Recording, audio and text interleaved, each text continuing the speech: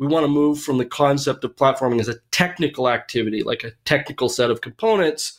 If you instead move more towards this idea of designerly service design as the thing that platforming is trying to start to achieve in the world, we get to socio-technical platforms, where what we're trying to do is optimize or co-evolve the social and the technical aspects of a system into a platform that allows the direct interaction of, again, the customers or the users of the platform in the instantiation or creation of the actual value.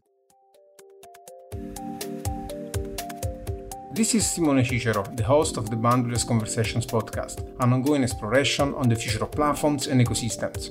These conversations help us make sense of what's coming next with platform business models, the dynamics of marketplaces, business ecosystems, and much more. Join me, my regular co-host Stina Heikkilä, and other guests as we explore new perspectives about how we organize at scale in a rapidly changing world. Hi everyone, Stina Heikkilä here, co-host of the Boundaryless Conversation podcast. Today's guest is Jabe Bloom, in conversation this time with Simone and Emanuele Quintarelli, Boundaryless EEO Microenterprise Lead. With Jabe, we look into how increasingly in an age of technologically powered organizations, thriving means the ability to enable the three economies of differentiation, scale, and scope at the same time.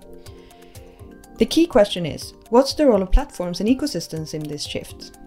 During the chat, we explore topics such as managing organizational commons, ensuring continuity between the organization and its ecosystem, decentralizing information, sympoetic versus autopoetic systems, maneuver warfare theory, cosmopolitan localism, the role of social practice and methodologies in institutional innovation, and so much more. We focus on the interplay between these trends and organizational development. Jabe Bloom is part of the Red Hat's Global Transformation Office, where he serves as a senior director. He has been working to explore the complex interactions between design, innovation, development, and operational excellence in organizations for more than 20 years. Jabe is currently writing his dissertation in pursuit of a PhD in design studies at Carnegie Mellon University. His research focuses on the field of transition design and informs an ongoing exploration of the practice of design and strategy with a select group of international clients. Tune into this informative conversation as we learn more about Jabe's research and his theories on organizational design and platform thinking. As always, please give us a review to help other people find the show. Here we go with Jabe Bloom. Hello everyone, so we're back, the Boundaryless Conversations podcast, this time with a slightly unusual co-host, not my usual co-host Stina, but there is Emanuele Quintarelli with me today. Ciao Emanuele. Hello, nice to be here. Emanuele, who is our Microenterprise lead on the Entrepreneurial Ecosystem Enabling Organization, Microenterprise. And today with us, we have Jabe Bloom, Senior Director, Global Transformation Office at Red Hat. Hi guys, thank you for having me. I'm looking forward to the conversation. Thank you so much, Jabe. We are really excited about this conversation. First of all, because of the countless exchanges we had on Twitter, and we had the chance to compare notes on our organizational development practice, theories, and ideas. And so I'm really looking forward to help our audience to also familiarize with your work that I believe is really interesting and important. So first of all, I would like you to start from some of your key insights on how do you look into a modern organization in the context of the hyper-connected technological and changing world that we are living. And one angle I think that we should start from is really your way to offer a systematized or a general, I would say, an approachable and clear understanding of the frictions, let's say, that in modern organizations one can encounter and lives between essentially the pressures towards differentiation and the possibility to create niche value, niche experiences, these particular experiences that the economy of today seems to be really made of. And on the other hand, the question of scale. So really, the usual question of efficiencies and how do you manage, an organization as it grows, as it creates actually more growth and more opportunities to develop and deploy its value proposition. So maybe you can start from there. Sure. So the set of theory that I usually deploy when I talk about this is something I call the three economies theory. And it's based on the idea that in most modern organizations, there are two economic theories at play. And the two economic theories tend to confront each other in unproductive ways and create a situation where the firm suboptimizes by choosing one of the economic theories over the other economic theory, as opposed to trying to deploy both. So those two economic theories that we usually see at play are an economic theory of differentiation, and the economic theory there, you could call it an economy of innovation. The reason I chose the term differentiation is simply to say that the economic value of anything that is produced in this economic frame comes from its ability to differentiate the producer in the marketplace. Why would I buy product X over product Y? What are the differences? Have I created a valuable differentiation in the market to help the customer purchase or consume the product that I'm making? A lot of things you'll hear over here, things like agility, product thinking, differentiation, market fit, things like this. On the other side of the firm, almost all firms these days, you'll find a scale play. And scale obviously is the idea that we can kind of create value by efficiently reproducing common things. Things that we use frequently, or things that are kind of required inputs for products. And the idea of scale, at least in my mind, is that whenever we can find those things that we repeatedly do, we can perfect the creation of those things. The confusion of these two things, I think, is primarily because people fail to look at what the economic logic is managing. And in particular, in the economic logic of scale, which is, I think, subtly different than some of the ways people use the term scale these days. Economic logic has to do with the resources being reproducible.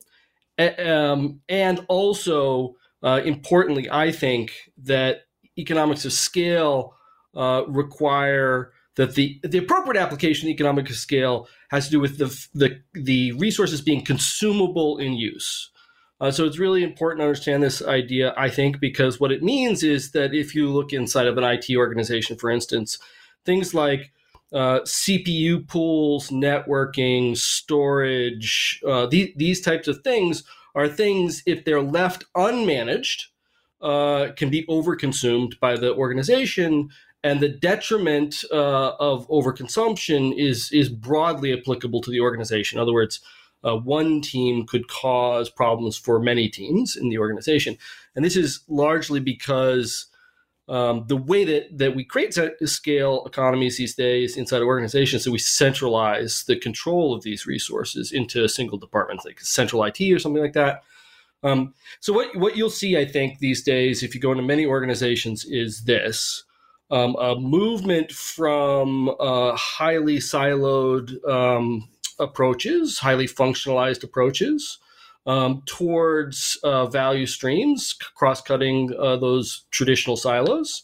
And that's the product frame, the product family, product line frame. And then at some point, it's going to butt in, those product lines, those value streams are going to butt into a centralized attempt to control the cost of maintaining these consumable resources. So the question ends up being, I think, and the friction point that ends up happening quite frequently these days lies in the direct interaction of economies of difference and economies of scale. One side trying to create what I would call variety, and the other one trying to reduce what I would call variation. So really quickly, to go there really quickly and not dwell on it too much, there's a real confusion in the market, I think, about what the difference between variety and variation, especially when we look at kind of agile, lean, and these theories about how we control for things. In the traditional kind of Toyota framing, the importance of reducing variation, which is the unintentional change of those primitives, those consumable resources. So variation has to do with not being able to produce those consumable resources in a standardized way, so that the quality of those primitives is assured, versus variety, which again has more to do with being able to create multiple products off of those consumable resources. So the ability to target niches and things like this. So for instance, Toyota cared very much about the reduction of variation, but they did that primarily to make their product lines and their manufacturing lines capable of producing multiple models of cars to address multiple market niches. So they were reducing variation not as a cost-cutting concern, but as a variety increasing activity. Anyway, so those are two kind of conflicts I think we see, and organizations tend to lock up on them. The way that I try to convince people to rethink that is to say that there's a third economic logic that can come into play, and this is the economy of scope. And a scope economy is primarily driven by resources that, when shared, gain value. So it's a way of creating a commons is the traditional way of talking about this, and the commons is a set of resources that are shared in common with both your central IT department and your product lines, right?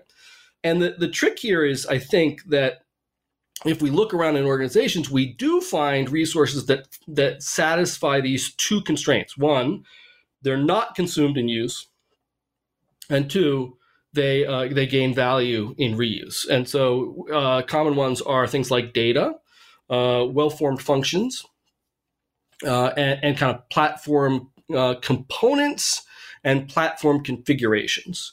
And I think that the importance of kind of thinking through that ends up being things like there's a radical differentiation between three ways of managing these technical resources, kind of product thinking being the differentiation thinking that we see in most organizations, service thinking, traditional IT, ITIL style service, risk reduction, concepts of service, and then finally, in the scope economy, this idea of creating a platform in which the design activities become primarily about reconfiguration and the ability to reconfigure components to create value in a niche, enabling the differentiation economies. Well, amazing. There's a lot of so many strings that resonate on our side, because while you were talking about and inking towards this idea of scope as a way to reconcile, let's say, these two needs, these directions of development, I was thinking first of all, this idea of enabling that seems to be emerging in how we look at organizations, from a new emerging perspective. So this idea that there is an aspect of enabling, for example, entrepreneurship or enabling communities, enabling ecosystems to create value more than actually coming with the prepackaged product value that we used to have maybe in the industrial organization. So another topic that resonated is this idea of modularity versus composability. So to some extent doing trade-offs in modularizing our organization so that we can have fun composing it into something new. And this is something that also resonates with the idea of designing for disobedience. That is one of the pillars of our platform thinking, the idea that you design something that has standardized transactions, but then you try to make it in a way that lets the ecosystem to interpret or customize the experience to their flavor, to their needs, to their context. So can you maybe double click into this idea, in this friction between, sacrificing something to the altar of modularity so that we have broader composability in the organization? And also I would like to ask you if you can also look into the very idea of the boundary of the organization from this point of view. So when I talk to you about this, I'm talking about not just organizational model, but also business models. So I know it's a long question, but I would like you to dig into that. Sure. I think so. One of the kind of useful ways of starting to think about a little bit about the design aspects of platform and scope economies is to think about that there are multiple different definitions of service design, and service design ends up being, I think, one way to start beginning to think through what platforming could be. I don't think that service design currently does it particularly well, but I do think it's a way of starting to differentiate these things. So, in IT especially, there's a traditional conception of service design, which is much more like when you sign a contract with your cellular provider, they give you an SLA, they manage a certain part of the risk. That is a platform to some extent, right? The cell towers are a platform that they're selling access to, and the idea there, though, is that it's a purely service-based approach, right? So I don't get to help my local cell phone company determine where to deploy towers or any of those types of things. It's not a co-design activity. So that's one way of looking at service. Of course, inside of software architecture, we have traditional kind of concepts of service-oriented architectures, and nowadays microarchitectures and things like this that are also similarly focused on the containment of complexity via interfacing, right? The way in which we componentize and create components is a way of kind of managing the cognitive load of a team, or making a system more kind of comprehensible for the organization so that they can kind of isolate and manage the complexity of the interactions they're trying to deal with. I usually trace all of those ideas back to actually Herbert Simon, and to the extent that we want to talk about organizational design, one of the things that I think is most interesting is that the concept of componentization actually comes from Simon's study of organizational theory prior to software engineering. So kind of componentization, the idea of components, the idea of complexity management, et cetera, as a way of dealing with componentization is from organizational theory to begin with. It's from his study of kind of human organizational systems. And then it becomes applied to software engineering after that, which I think is kind of interesting. But the third way to think about it is what I usually refer to as designerly service design. And what I mean by designerly service design is the way that, I'm going to say this to Italians and you guys are going to just, have a meltdown. The way that Starbucks is designed as a service design, right? It's a way in which someone thought through the co-creation of value with the customer. So that the customer has to perform part of the activity in order to become part of the value stream themselves. They have to the experience is partially co-created by the customer performing in a certain kind of way.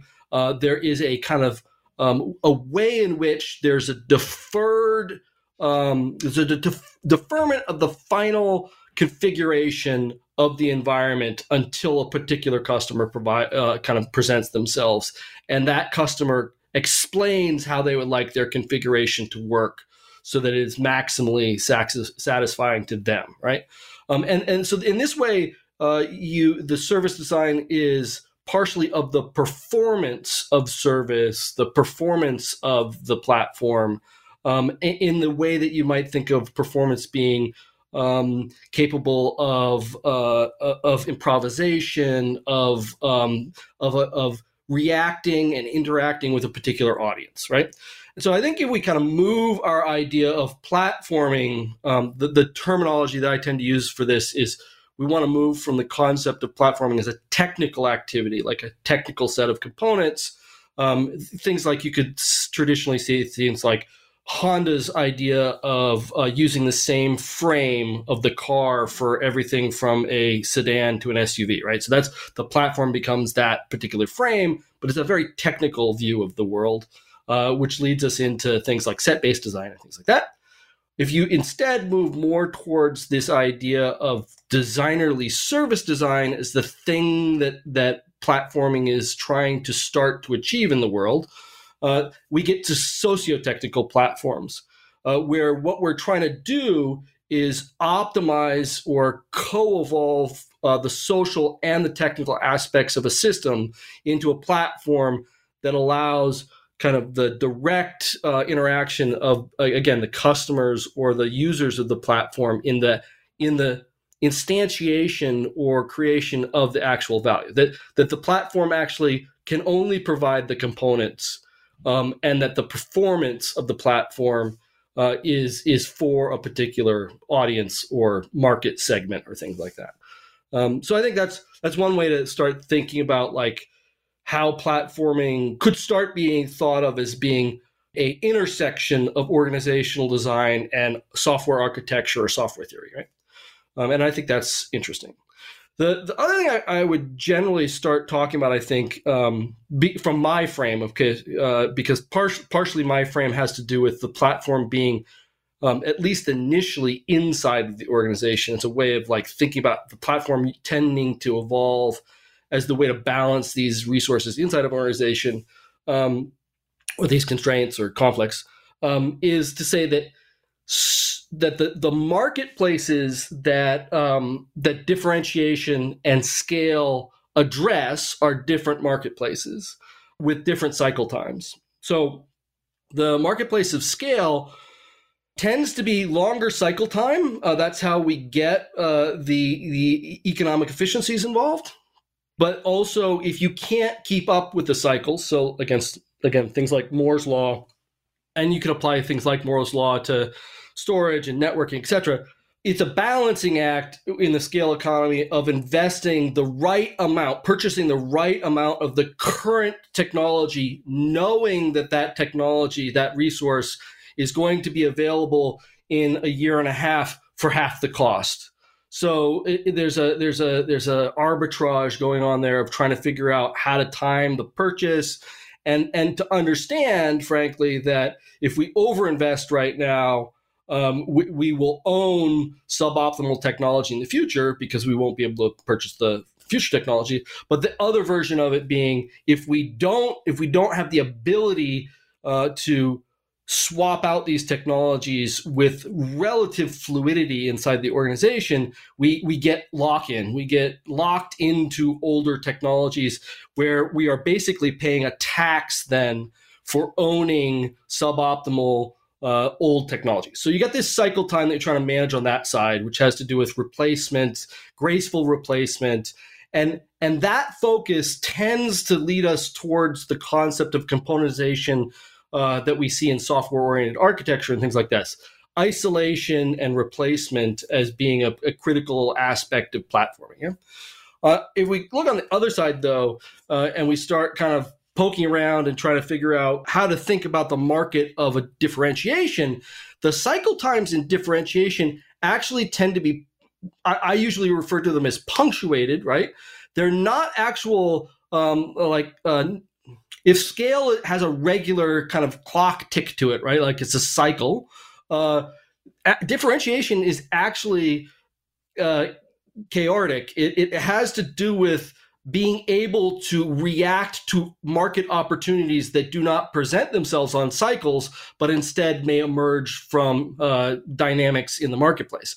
So actually, teams inside of differentiation primarily just don't want their hands tied behind their back, because what they want to be able to do is swing and hit at the right moment, where the right moment isn't predefined. So part of the activity then of interacting with marketplaces and what the platform can start to provide for them is an isolation of these cycle times from each other, so that the cycle times don't become entangled on each other, where one is highly cyclical and another one is highly opportunistic. When these two cycle times entangle on each other, which happens quite frequently inside of modern organizations, the organization can lock up. And the platform ends up being a way, I refer to as platform as an interface. It's a way of isolating these two cycle times from each other in order to enable both sides to achieve the economic optimal point of their economic logic without having to kind of fight with each other over it. I was reflecting while listening to you, and came to mind a piece from 1968 about managing differentiation and integration, Lawrence and Lorsch. It's a classic in organization design, and it really resonated with this idea of differentiation and scale. And if we look at Conway's law, of course, we know that what we see outside should be at least what we design for inside. Why is this becoming so crucial right now? And what is the difference of implementing, the same concepts inside an organization and by looking at the market? Sure. The first thing to say is that when most people look at Conway or when they look at Ashby's law, they apply those laws as generalities, as they look at the whole organization equally, right? And so part of my argument is that, in fact, you shouldn't look at the organization as being equal. You should look at the organization as being differentiated in its economic logics, and you need to understand that different parts of the organization will attempt to achieve different things. And if you take that viewpoint, particularly you take kind of an Ashby's viewpoint, right?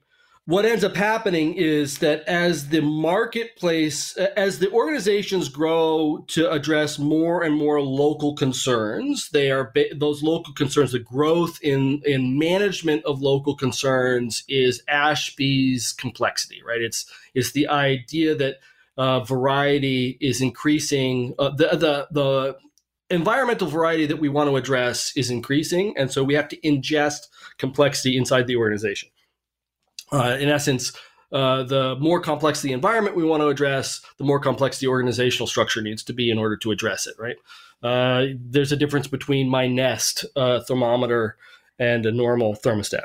So I think that what's happening inside of organizations and why platforming is becoming more and more important, frankly, is that the marketplaces themselves are becoming more complex, and they're forcing problems that organizations normally wouldn't have to address. So I think, if you look at product thinking or product management thinking, or however you want to describe that, it tends to grow. The seeds that it sends out tends to find fertile ground in startup land, where people are trying to create new value in small teams, and et cetera.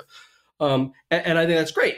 I think the problem is that as those things become successful and they grow into larger organizations, people try to maintain that same economic theory across the whole organization. So they want to organize everything according to product thinking, or they get to a point where the product thinking becomes obviously not going to be effective at certain scales, and so they bring in scale thinking people, professional management, et cetera, who then implement efficiency and harvesting theories of value harvesting, et cetera.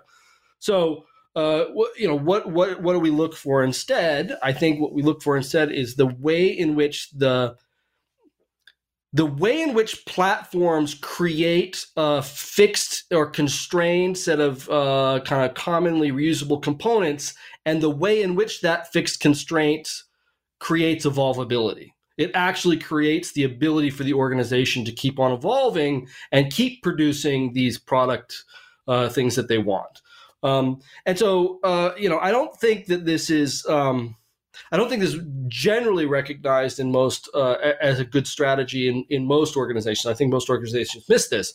But I do think if you look at the FANG, so Facebook, Amazon, Netflix, etc., Google, I think the primary difference that those technology companies have from their competitors is that they're effective at platforming. They have figured out how to use platforms well. I also think that platforming isn't like a kind of homogenous activity. I think there's different strategies involved in it. I think there's a radical difference between Amazon's platforming, which tends to be heavily componentized, kind of very driven by theories like Conway's law.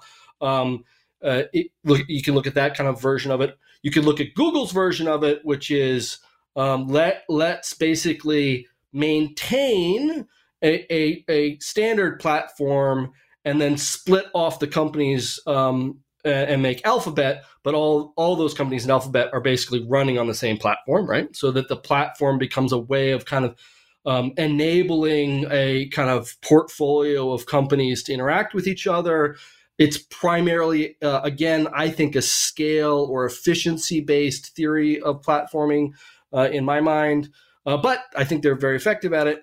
And then you can finally look at Toyota and Toyota's ecosystemic conception of platforming, where they actually developed ecosystems around them, where they determined that their goals around single piece flow and efficiency and the scale issues that they were having were primarily constrained no longer by Toyota's internal practices, but by the practices of their partners in the ecosystems. And so that they go out and then start developing their partners to create an ecosystem. And in that case, the ecosystemic platforming has more to do with, again, kind of a social interaction, a certain knowledge set, a way of working that enables you to kind of start thinking of Toyota as being a platform for other kind of smaller companies to grow on top of, as long as they can meet the constraints of, that the platform requests. So I hope that's close enough to where you were looking for. That's amazing, actually. And because I was also discussing this with Emanuele in the background on our chat, and it sounds like to some extent your approach, or in general, the approach that you praise or you want to bring forth, and I must say, not only you, I mean, it's like a new good cultural wave, let's say, around how we organize. Can it be connected in parallel with, for example, what is the meta-modern political theory, let's say? So to look at the organization as a technology that we must use serving a certain epistemic, I don't want to say a theory of change because that sounds too much postmodern, but I must say something like a way to embrace the challenges that are emerging in the world and will emerge in the coming decades, because that's what we're talking about. So my question is, how do you relate this with also the politics of organizing in the 21st century? Sure.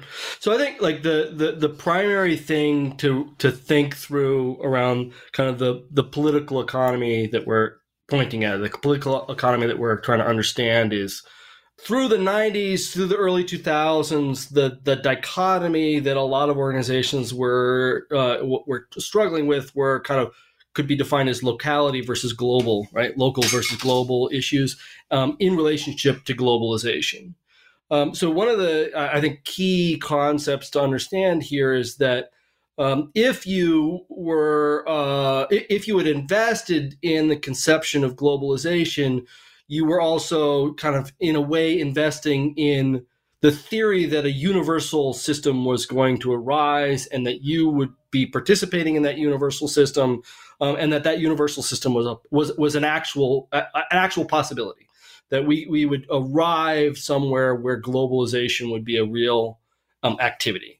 I think Latour does the best version of what happens, right? Latour kind of describes the last kind of the Paris Accord for understanding the environment, and it describes all these politicians getting on a plane together and getting up into the air, and they're all comparing notes about what their future was going to be, how much resource they needed, and how they expected to get the resources in order to maintain their economies, the way that their lifestyles, their standards of living, etc.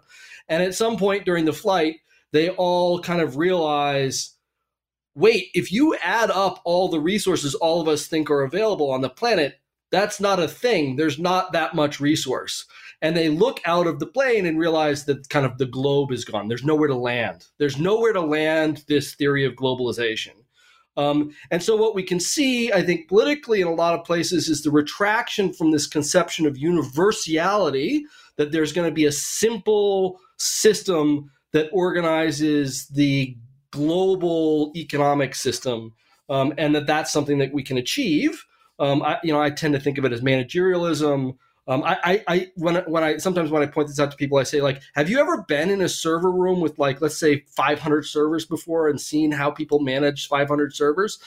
If we can't manage 500 servers, why do we think we can manage the total output of the global economy with a single system? It just seems like an arrogance that is starting to be realized, right? So now we end up with this like retraction to just localism, which also seems again like we're going to move from kind of a universal collective conception to lots of individuals kind of participating in something like an Adam Smithish version of the world. And my hope is that what we can do is we can think of the politics is evolving towards a cosmopolitan localism. And what I mean by that is that the cosmopolitanism is the kind of self-governance of a set of localities, that they're not an attempt to differentiate those two ideas from each other, that the local systems are interdependent with these broader systems. But the broader system isn't a set of logic to be imposed upon the localities. It's a way of supporting localities in their self-determination.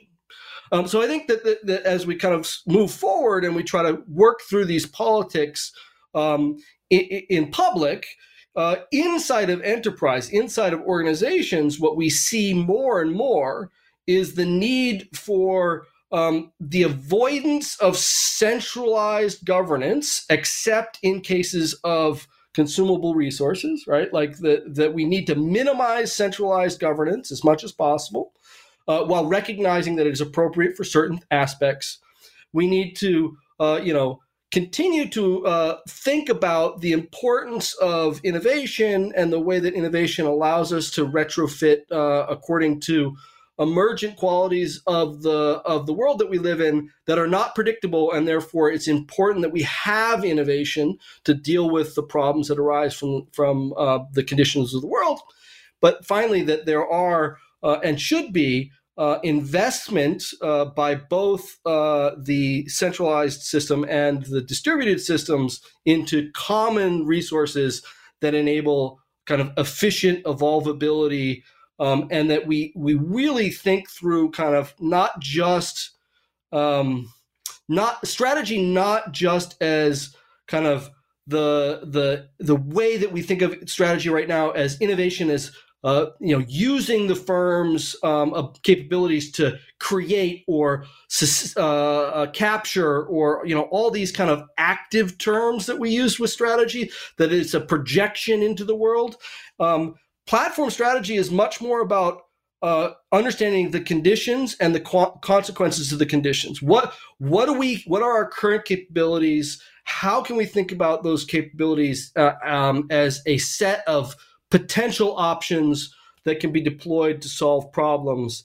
And I actually, to my mind, the challenge for most executives nowadays is that systemic view and not the strategic view. The strategic view, to me, that kind of projection of the capabilities into a particular market, that is solidly, product management, architectural concerns that are important, but they're not what I think the executive should be focused on. I think the executive should be focused on increasing the options for their product management and architecture groups, so that they create more evolvability, more options, more opportunities to deploy the capabilities into the world. That is a different form of strategy, a different way of thinking about what the firm should be organized around. One thing that I'm really getting from the conversation is that we are accepting to some extent that more complexity is raising, and we have to transcend a fully specialized society, overly globalized. And I think at least, I don't know, maybe not everyone, but a vast majority of scholars or people that are doing organizational development are embracing that. But having said that, maybe this is also another topic that we're going to touch upon, the idea of social practice theory and how actually things change. But so given this epistemic point of view and starting point, what then? So when we talk about brands, for example, in organizations, how they are going to implement this cosmopolitical point that you wanted to raise in the conversation before. So how this is actually happening, how they are reconnect with their cultural context with the landscape? How are they going to build the resilience? Is it going to be just a matter of utility players or public bodies? Is the consumer market going to completely detach from these? And then purpose, Emanuele, add whatever you want, but essentially the purpose is, the question for purpose is also how do we fit into this new landscape that is very hard to understand. I think we understand that we are trying to nurture variety and to acknowledge an increasing complexity, and so to distribute power, decision-making, coordination, strategy. What is left then? If we want to believe that business should be a force for good, and not just making money or maximizing shareholder value, but trying to create something for the world, for society, for different stakeholders, how can you do that? And you didn't say that, but what I heard in your words talking about a systemic view is this idea of enabling constraints, not telling HPs or each people what to do, but the basic principles, the basic boundaries to inspire some kind of action. How is all of these coming together? There's a couple things. One is when we get to these larger scales, I tend to switch my theory up a little bit. I think there's two sets of theory that I would tend to deploy right now. One is just kind of Ostrom's polycentrism, and so that's just to say that people have a hard time understanding hierarchy, primarily because hierarchy tends to be captured by kind of bureaucratic top-down enforcement of that scale-based theory, right? Like that the governance aspect, it becomes a one-way transaction from the top down, and that is kind of problematic. They tend to have, I think, a confusion about hierarchy. Whereas what Ostrom point towards is what she calls polycentrism, her and her husband, where polycentrism is the idea that there are organizations that hold power, hold efficacy over certain parts of the world, and that there are distributed hierarchically. So one of the ways to think about it again is like your local town probably has a council of some form. That is a center of power. They live within some sort, at least in the United States, they live within some sort of state. That is another center of power, and then kind of nationalities and things like that become other sets of power. The criticism then becomes about the relationship between these power centers, and when a power center of a higher order starts perverting or over enforcing constraints on localities that don't enable them in this kind of enabling constraint way, but instead are constraining them in these governing constraint kinds of ways. So understanding kind of the hierarchical distribution of power, and that there are then, I think, different ontological concerns that each of these different centers would tend to focus on, where localities, their ontology would be much more physical, interactive, everyday life concerns. And as we kind of move up hierarchies, these concerns tend to become more longer time spans, longer time frame concerns, but also, I hate the word abstract for this term, but it's as close as I usually can get, so that then we can kind of apply those same ideas inside of the organization, inside of most large organizations these days, and start kind of thinking through the idea that the time spans for things like product teams, product management, architecture, and then leadership, those are different time spans that I think tend to align to different ways of working inside the organization, kind of operational and production concerns versus strategic concerns about the commitment of an organization to a certain activity end state that they want to achieve in relationship to a local concern,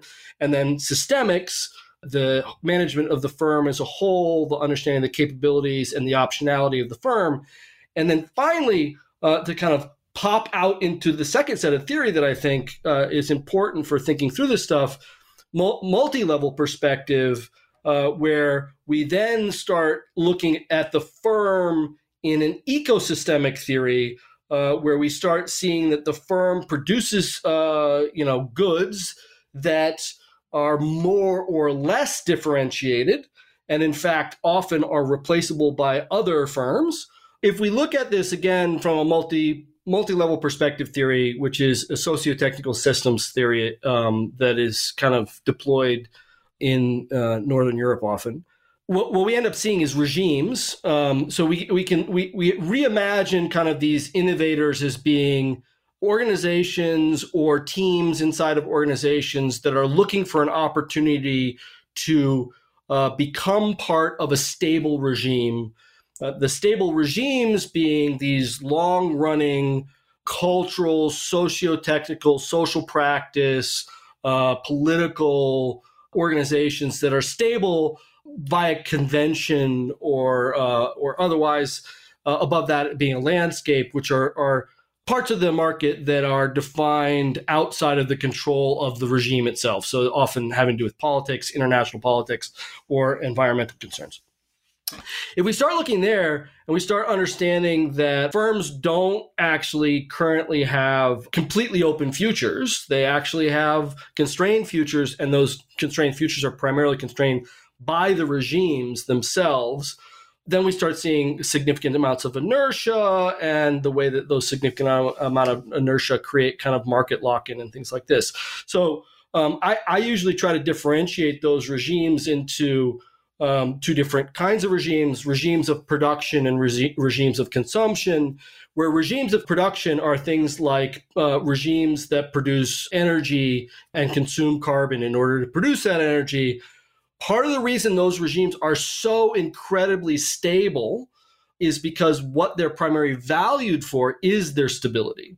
So if the price of oil was incredibly volatile, it would be a less valuable way of providing something like energy to the consumption regimes. So consumer regimes tend then to be less about the creation and production of consumable resources, of basic resources that are, so like oil, for instance, or even electricity is not a directly valuable good for most consumers. I don't usually buy electricity to use it directly.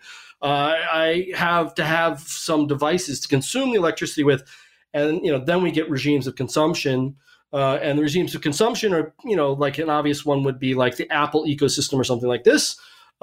They rely on these regimes of production to be stable in order to enable the value creation that they use. And so you can imagine the importance of stable electricity prices, stable shipping, stable supply chains, stable factories to Apple. Those four things that I kind of listed end up being, I think, in the production regimes. And Apple requires them to be stable. And then on top of that, there's all sorts of other people like Apple who are also building multiple different regimes that all focus on those lower production regimes. And that means that they become very, very, very stable and very hard to kind of knock out of place. So that's my theory on how we need to kind of rethink how to get out of this stuff. But we have to look at those bigger problems and understand those things. And I think very few organizations that I'm aware of can really think through these ecosystemic theories. And I think it's very hard to think about, primarily because I think people think about ecosystems and ecosystem theory from a autopoietic, or they still center the individual firm instead of trying to think of it as a symbiotic system where the firm is in relationship to other firms, and the evolvability of the firm has to do with the relationship with other firms. And really starting to understand that then tends to give us a new source of stability, a new source of the understanding of where stability comes from, that it isn't a universalizing, globalized theory, but is instead a present relational theory, an anti-foundational theory of stability of the market. So my question will be now around the idea that based on these premises, we may have to look into building new types of institutions, in terms of creating more institutional innovation. Because it seems like from what you say that the existing ones are pretty much constrained into their own affordances, how they're made of, why they exist.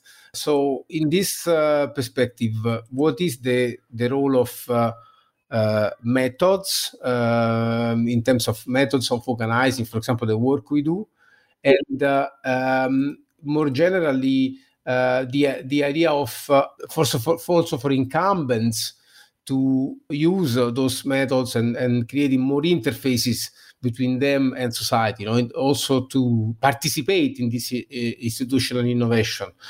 That would be another reflection that I would like you to explore. The first thing to say, I think, is that, again, to frame it in the tradition, in the kind of dichotomy that I started the conversation with, scale versus differentiation.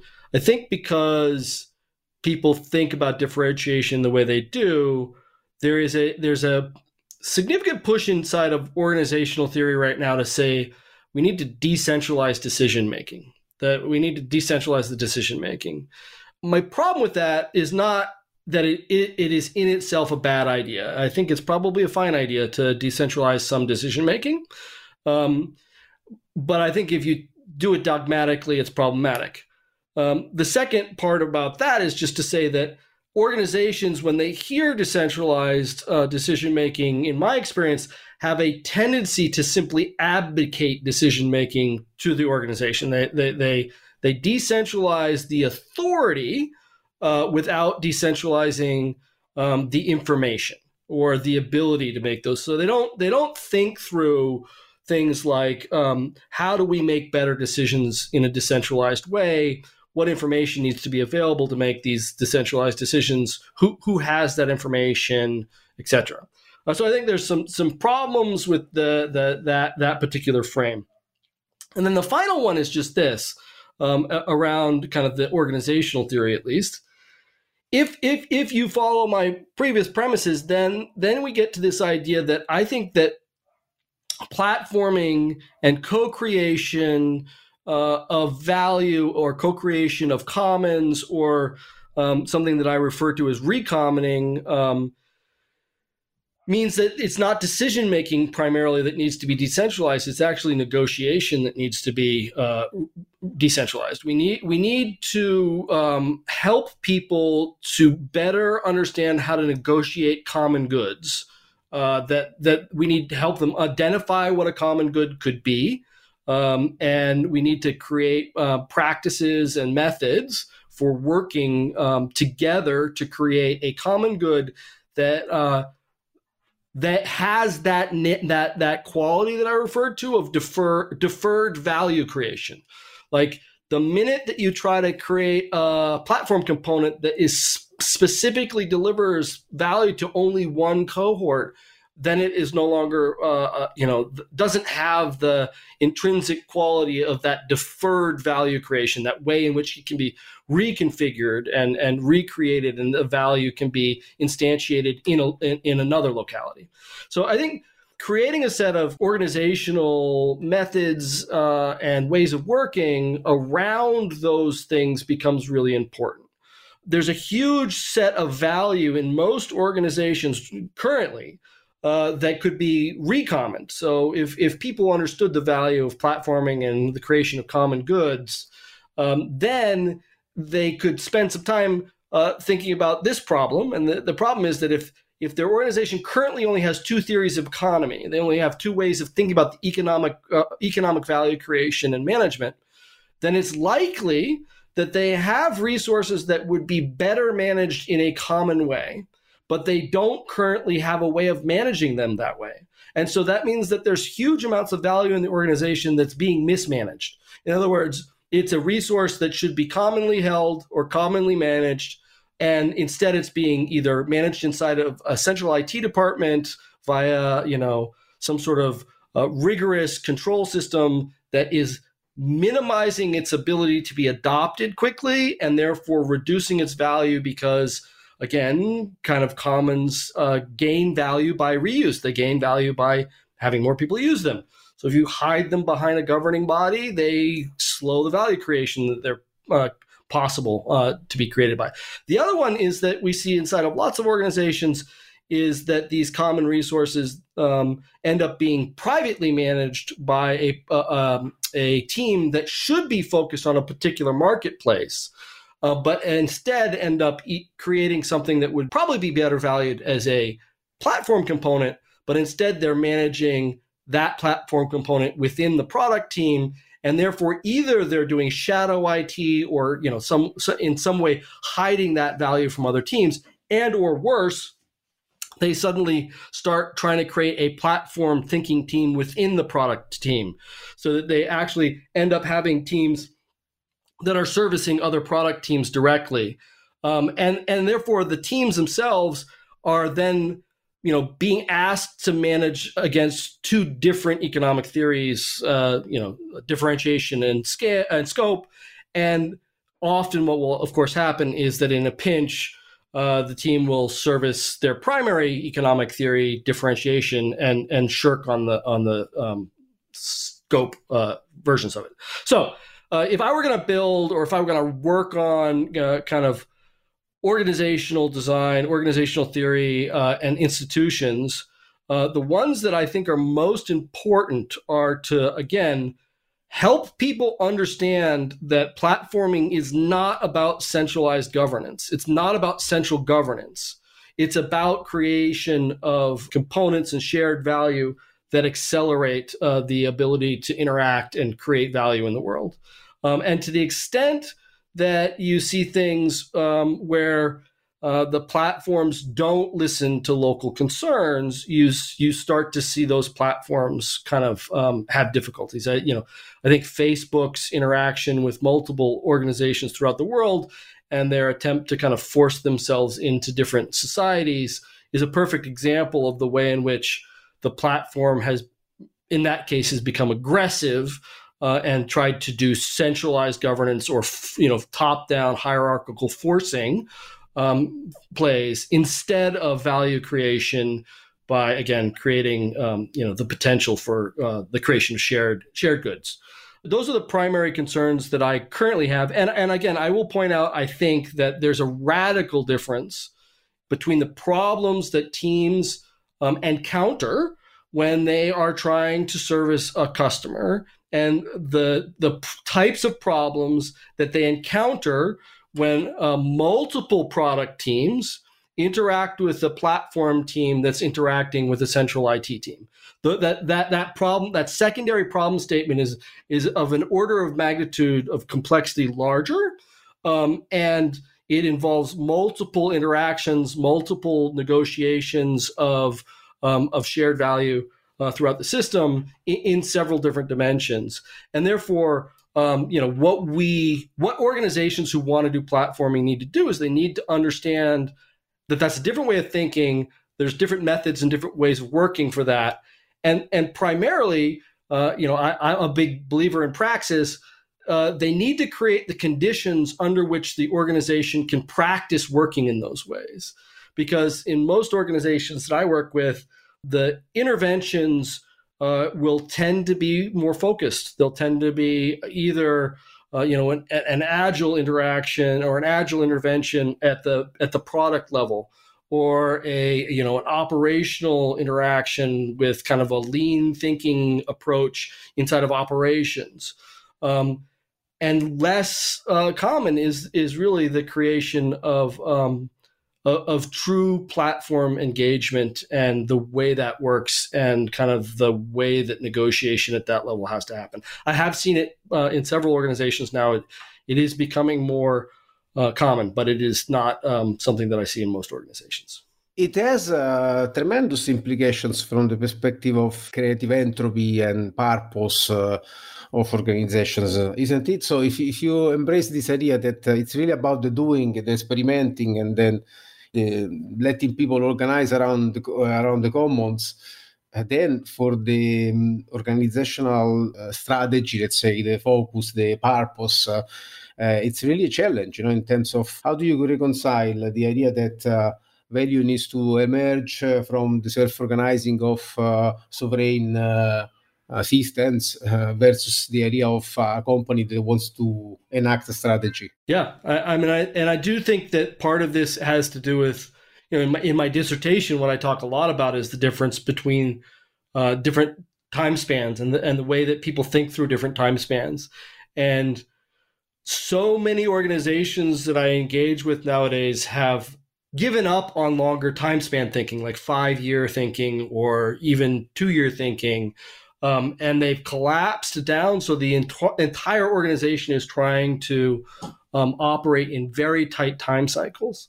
And I think of this as like a way of saying that the thing that we need to do is sample reality more quickly, and then we'll be able to follow the market quicker.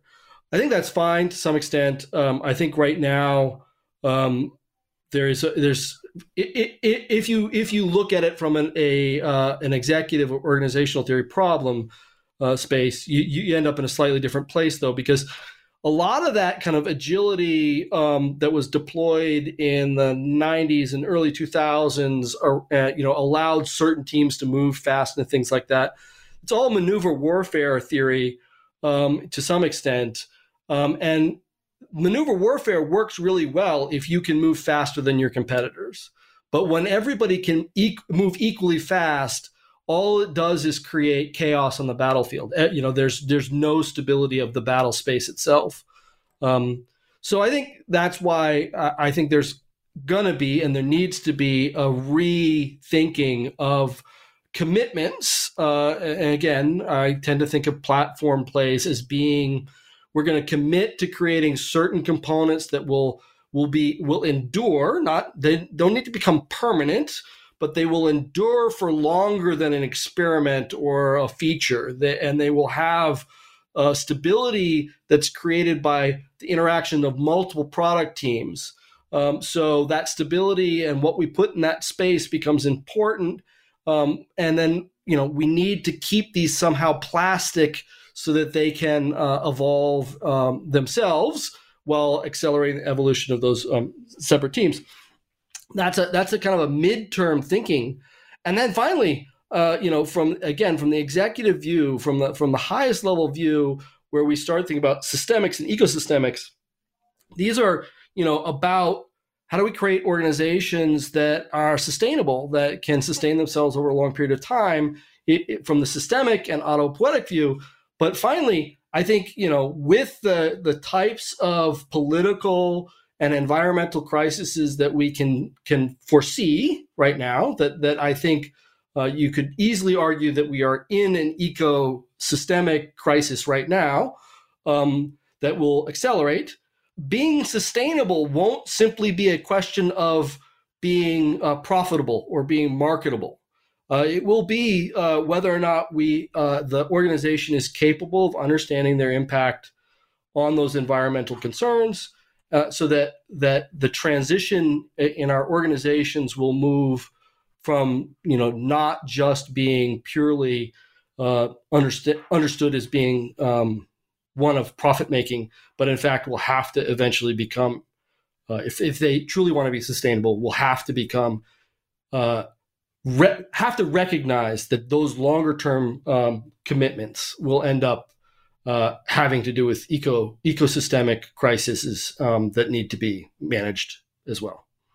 Certainly. It seems like we should be witnessing the emergence of those communities of practice around how we organize in the 21st century. And it seems like to me that to some extent we are starting to see this conversation around organizing. Still, probably the space of investing into infrastructure and doing it at scale, it's fairly challenging, but there are some experiments emerging, at least in terms of enabling technologies. Let me talk about Commons Stack or Aragon, those companies, those players that are trying to build programmable organizing, let's say, pretty much around the commons, as you said. It would be interesting to see how existing incumbents evolve to integrate some of this into their missions. It would be interesting to see how new institutions emerge, new forms of institutions emerge, like Credit Commons or cooperatives or whatever, blockchain enabled something. Gonna be interesting to see how it unfolds, and surely, as you said, how do we practice it socially together? How do we learn from each other? This is our responsibility to some extent now to develop as a conversation. So it's not going to come from existing institution, that new development model that everybody is looking for, I think. So that's really a key point that we're raising in this conversation. So thanks about that. And then, I mean, just as a final reflection, if you have something that you feel like it's important to add on these important questions that we have been debating, and then if you want to give us our listeners a couple of pointers or where to look into your latest work. The point that I would try to leave people on is that this idea of sustainment, this idea of creating ecosystemic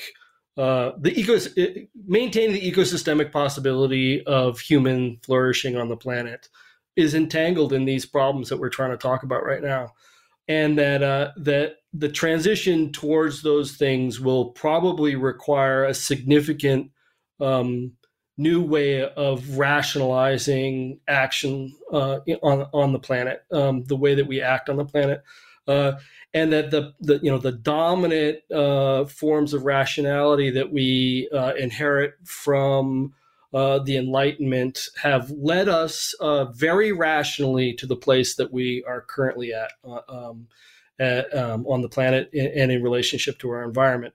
I think design and the way that design works and the way that design thinking and platform thinking and these other ideas go about thinking about the world are significantly different than traditional rationalities, and we need to develop those ways of being rational in the world with the recognition that we're no longer primarily interacting as kind of humans in nature, and in fact, the primary interaction that all of us have today with the world is highly mediated through artifice. Almost everything that we talk about, everything we touch, everything we interact with is deeply, deeply entangled in human intention about what people wanted the world to be like, not, in fact, some sort of natural evolutionary theory of how it is. So with that being said, I think the thing that everybody should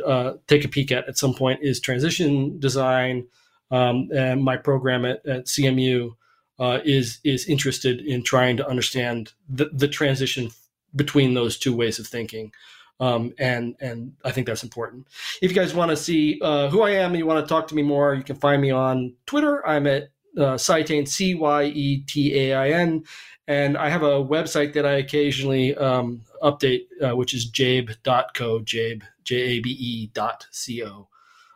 But thank you for having me to talk. I had a great time. Thank you so much. Great chat. Lots of important things that we debated, I think. Emanuele, do you have anything to add? No, I really find it exciting, and I hope many more organizations will listen to your words and follow your lead, because I think we need that both for employees, but more broadly for our world to become a more welcoming place. Thank you, Jabe. And to our listeners, catch up soon.